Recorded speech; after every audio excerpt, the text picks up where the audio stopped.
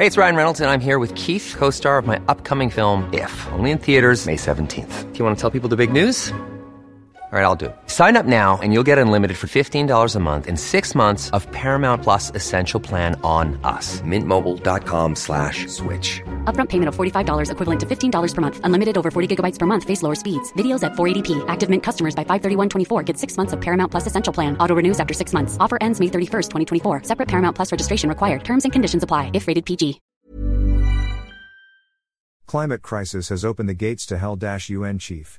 United Nations, United States, UN Secretary-General Antonio Guterres on Thursday in Manila, told world leaders the climate crisis had opened the gates to hell during a summit where leading polluters China and the United States were conspicuously absent.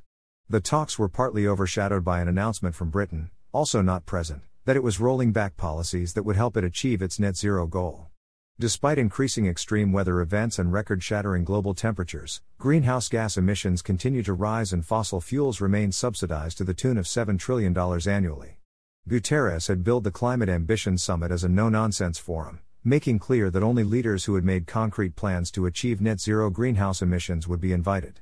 In his opening address, he evoked 2023's horrendous heat and historic fires, but stressed, "We can still limit the rise in global temperature to 1.5 degrees, referring to the target seen as needed to avoid long-term climate catastrophe.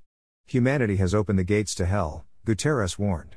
After receiving more than 100 applications to take part, the UN released a list of 41 speakers which did not include China, the United States, the United Kingdom, Japan or India.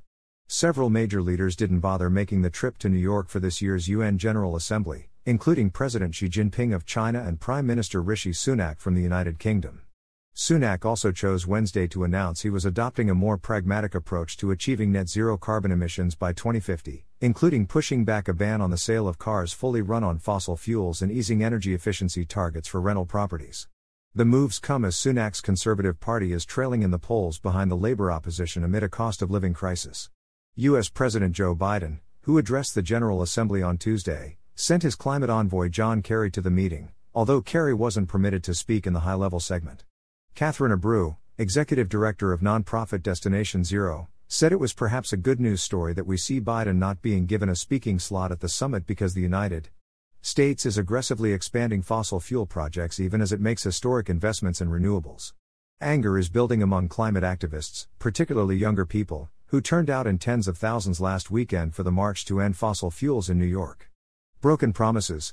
There were some bright spots. German Chancellor Olaf Scholz touted his country's €2 billion, $2.1 billion, commitment to a fund that finances climate action in developing countries, while Brazil said it would reach zero deforestation of the Amazon by 2030, a major reversal from the policies of former President Jair Bolsonaro.